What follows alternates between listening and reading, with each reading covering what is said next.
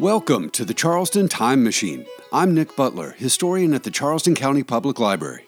The Mayor of Charleston is a prestigious officer who commands respect throughout our community and beyond, but that hasn't always been the case.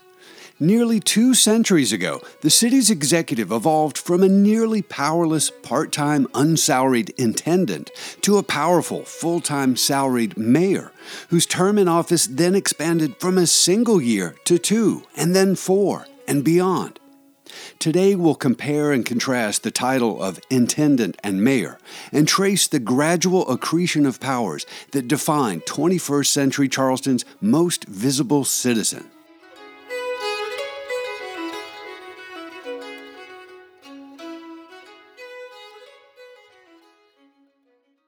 The city we call Charleston is nearly 350 years old, but the roots of the officer we call mayor date back just 236 years. As I discussed in a previous episode about the growth of civil government on the peninsula, Charlestown was an unincorporated township for its first century, devoid of any sort of municipal government.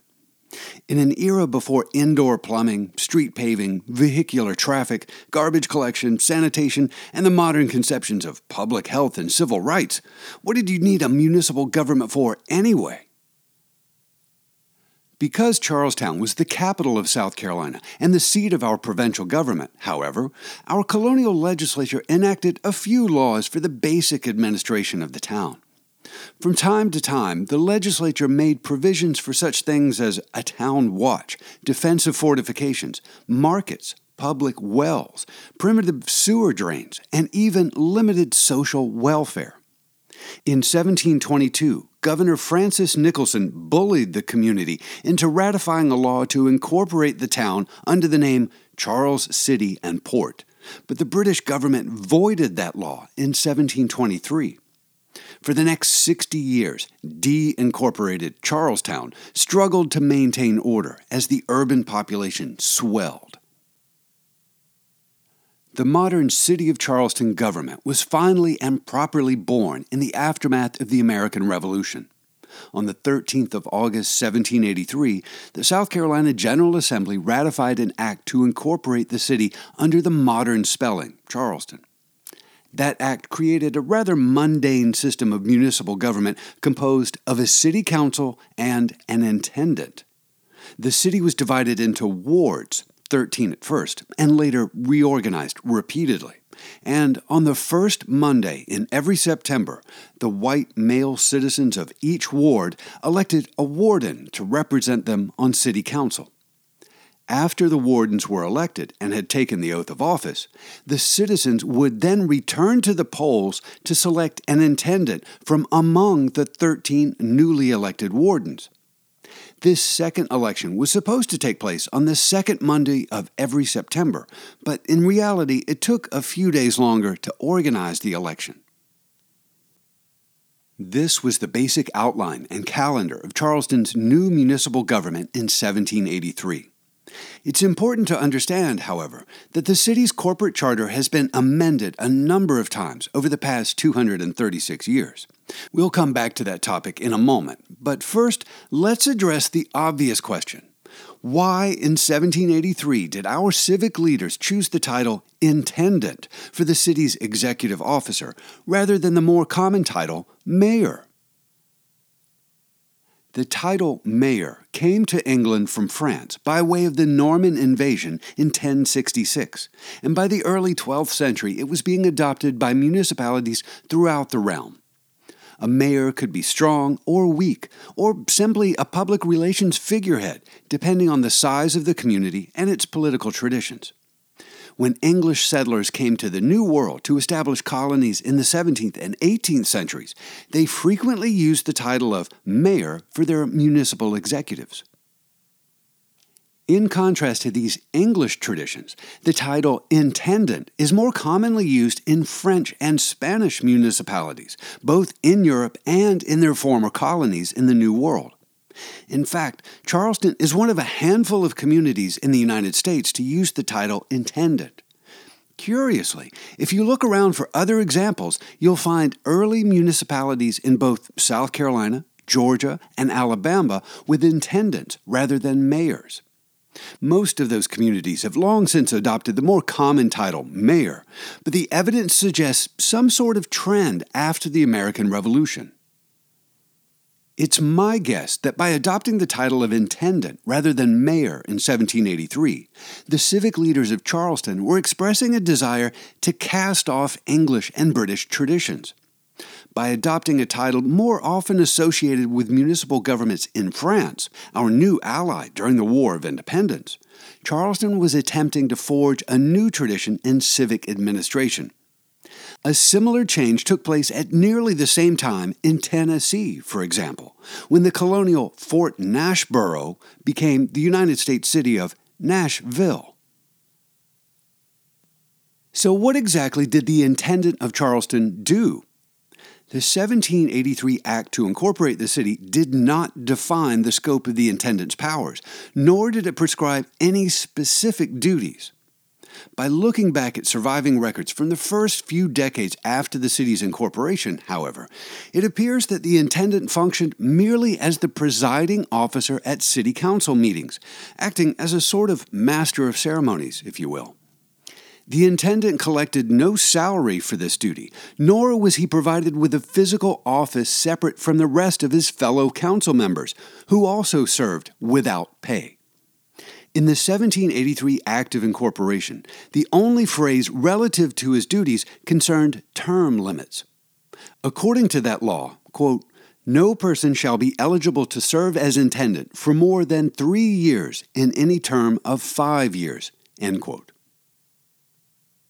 While it carried some degree of prestige, the office of intendant was not something for which men actively campaigned.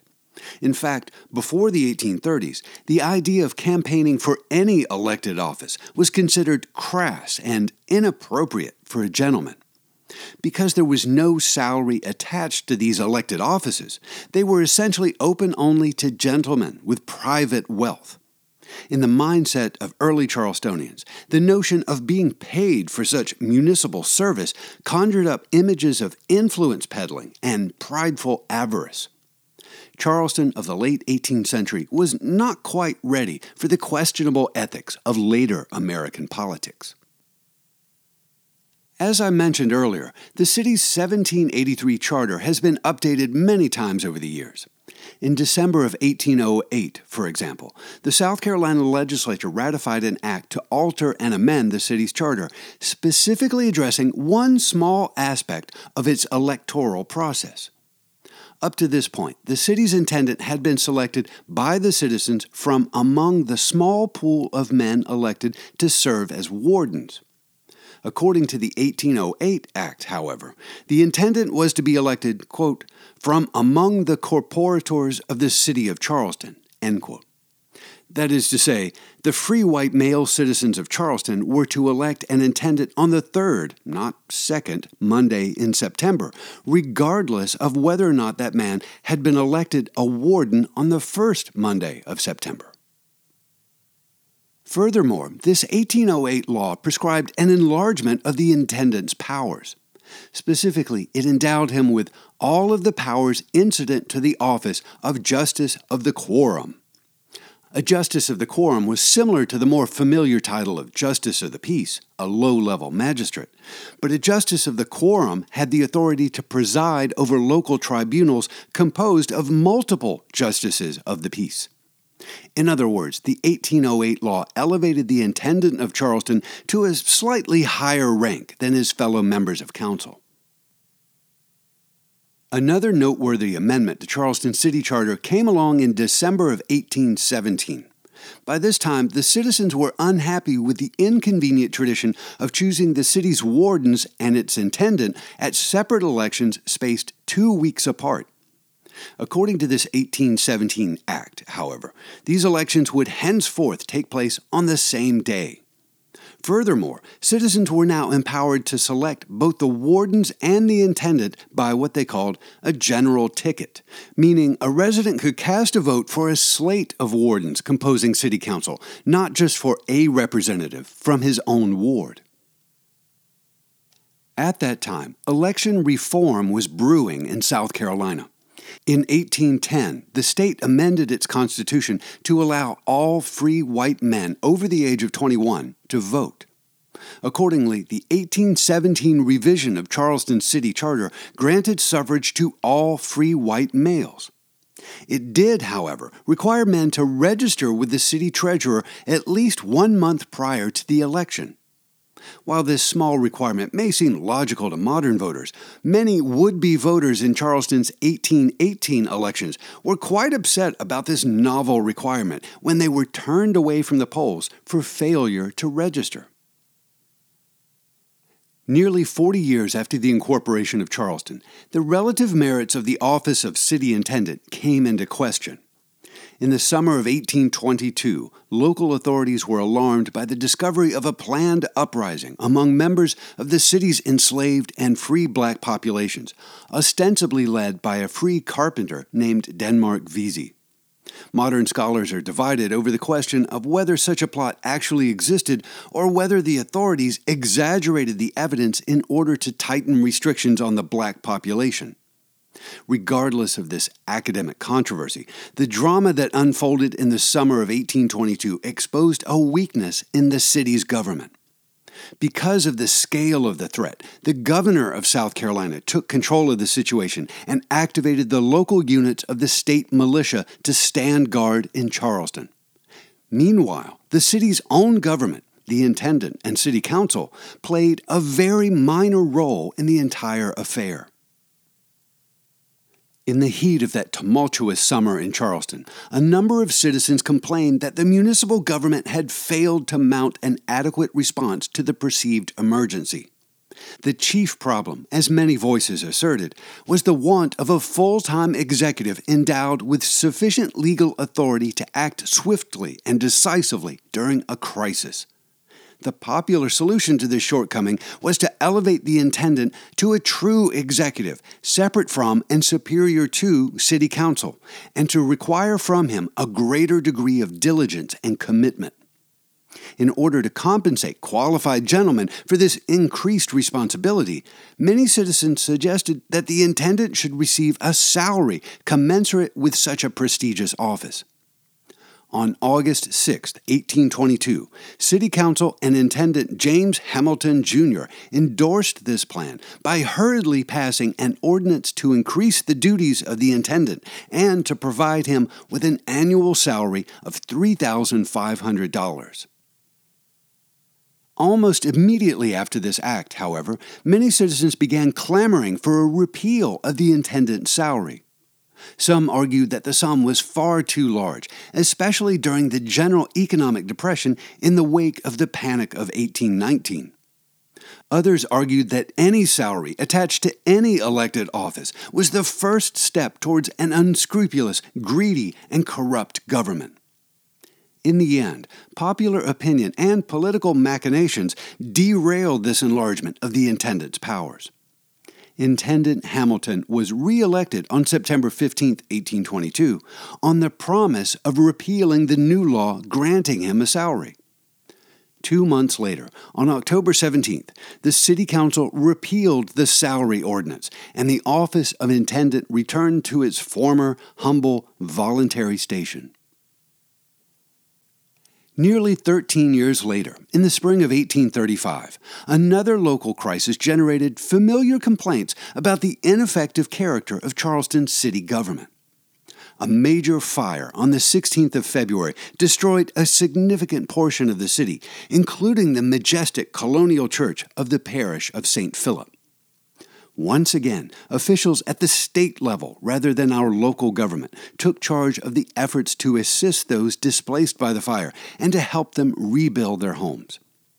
Charleston's intendant and city council weren't completely powerless, but they lacked the degree of commitment that citizens of the 1830s were growing to expect from their elected leaders. Consequently, many citizens began clamoring once again for a stronger municipal government that would offer more support and leadership. During the second half of 1835, the local newspapers carried several editorial letters recommending the transformation of the office of city intendant from a part-time, unsalaried position to a full-time, salaried position with increased responsibilities.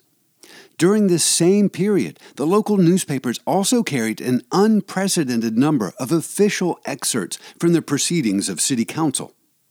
These facts suggest that the elected municipal representatives sought to demonstrate their efficacy by providing to their constituents greater insight into the activities of city government.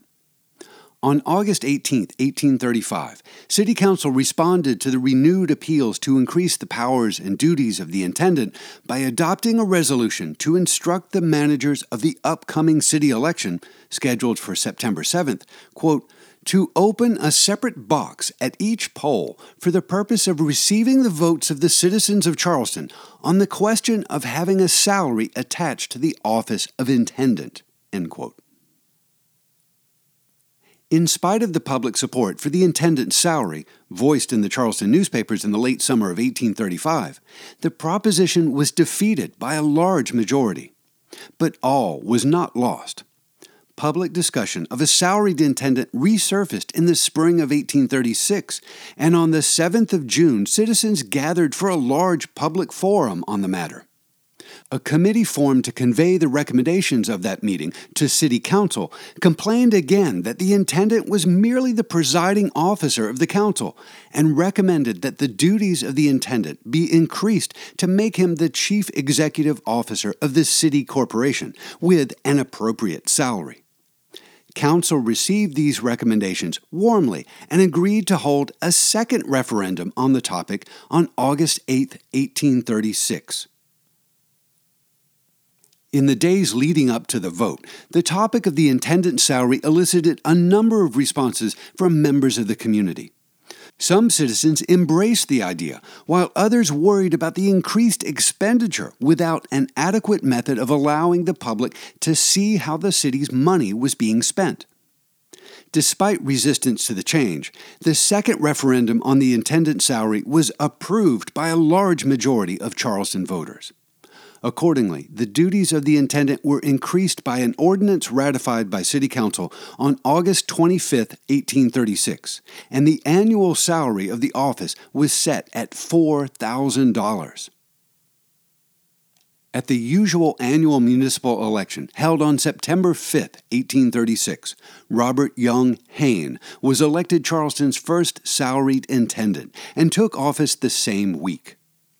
3 months later, on December 21st, the South Carolina General Assembly ratified an act to rename the officers of Charleston's city government. The old titles of intendant and warden were formally changed to that of mayor and alderman. Significantly, this law abolished the limit on the number of terms the mayor could serve. The stage was now set for the 40-year tenure of Mayor Joseph P. Riley, Jr. The change from intendant to mayor was not simply a matter of nomenclature. It was also a reflection of the growing expectations of the American public. Citizens were beginning to require more accountability, transparency, and vision from their elected representatives. Charleston's 1836 transition from weak intendant to strong mayor set in motion the prototype for our city's modern leaders. The salary attached to the new office also came with a new duty that today we take for granted. It required the city's executive to make an annual report to the citizens explaining what the city government had accomplished in the past year and how tax monies were spent. Furthermore, in this annual State of the City address, as many now call it, mayors were expected to articulate their vision for the future of the city and to lay out the steps necessary to accomplish large civic projects. Mayor Hayne outlined the first such city improvement project in 1837, announcing his vision for a beautiful public park at the southern tip of the Charleston Peninsula. That park was christened White Point Garden in 1838 and endures today as a monument to the foresight of our city government. Subsequent mayors went on to be elected on more or less grand promises of civic improvement, and such platforms have become the norm for our electoral process. Thomas Leger Hutchison, for example, sought to push the city limits northward and to annex a large swath of unincorporated Charleston Neck. He accomplished this goal in early 1850 during his third successive one-year term, before losing the mayor's office to a rival. Hutchison was re-elected in the autumn of 1852, however, and convinced the state legislature to make another permanent change to the city's charter. Because the annexation of 1850 had fairly doubled the size of Charleston, the mayor's duties were now more complex. It seemed logical to extend his term from 1 year to 2. The state legislature ratified this change in December of 1852 and simultaneously moved Charleston's municipal elections from early September to the first Wednesday in November. On November 2, 1853, Thomas Hutchison was elected the first mayor of Charleston to serve a 2-year term. More than 2 decades later, city leaders and our state legislature revisited these same topics. In June of 1877, the state amended the city's charter by moving the municipal elections to the second Tuesday in December. Then, in December of 1878, the legislature again extended the length of the mayor's term in office, starting with the election of 1879. If a strong mayor needed more time to flex his or her muscle, then 4 years was better than 2. Accordingly, on December 9, 1879, William Ashmead Courtney was elected our first mayor to serve a 4-year term. Actually, he ended up serving 2 terms. While you might think it odd to hold a city election in December, that practice endured for a century, into the late 1970s. Mayor William Courtney was really the first of what we might consider our modern mayors of Charleston. He was a powerful politician with strong leadership skills and a vision for the city's future. During his 8 years in office, Mayor Courtney was able to focus on municipal improvement and growth with a minimum of time wasted on campaigning. Because his family was also in the printing business, Courtney was also responsible for inaugurating the practice of printing annual bound volumes of the proceedings of City Council and an annual collection of city reports under the title Charleston Yearbook. Both of these annual publications represented a significant improvement in the transparency and accountability of our local government. Since the turn of the 20th century, the city of Charleston has grown in many different ways. We have more people, more infrastructure, more visitors, and more protection of civil rights. A lot of this growth can be attributed to private investment and both state and federal projects, but we should not discount the degree of influence attributed to the city's executive office. As ambassadors for the city, the various mayors of Charleston have succeeded in bringing to the city new investment, new jobs, and lots of tourists. Although he is no longer in office, former Mayor Joseph P. Riley Jr. makes an excellent figure to cap our tour of the evolution of Charleston's executive office. Mayor Riley was elected to his first 4-year term on December 9, 1975. Note that he was elected on the second Tuesday in December, the date appointed for our city elections by a state law passed in 1877. During Mayor Riley's administration, on February 13, 1979, Charleston City Council ratified an ordinance moving the city elections to the first Tuesday in November.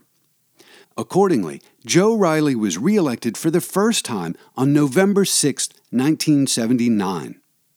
40 years later, this schedule of electing a mayor in early November to serve a 4-year term seems natural and timeless. In reality, however, it's a relatively new practice that follows more than 2 centuries of trial and error. Now it's time for some useless mayoral trivia. It's been 236 years since the incorporation of the city of Charleston. In that time, we've had 61 different city executives, from Richard Hudson, elected in September of 1783, to John Tecklenburg, elected in November of 2015. The city witnessed 70 years of one-year executives, including 53 years of part-time unsalaried intendants. Then we had 26 years of two-year terms, and then 140 years of four-year terms. That's a total of 183 years of full-time salaried mayors since the autumn of 1836. What's the shortest tenure of a Charleston mayor? That would be Brevet Brigadier General William Wallace Burns, who served a total of 16 days as a federally appointed mayor in the spring of 1868. What was the longest tenure of a Charleston mayor? 40 years, of course, a record held by the Honorable Joseph P. Riley, Jr. To all of the candidates running for the office of Charleston's chief executive, present and future, I wish you well. The citizens of the Palmetto City tend to expect a lot from their mayor, and that's no accident. After many generations of tinkering with the recipe, we've learned that strong leadership and stability are the key ingredients of success.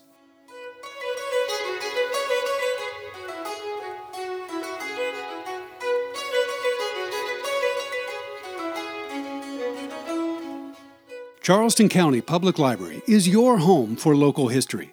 To explore our resources and programs, and to read an illustrated transcript of this podcast, point your web browser to ccpl.org.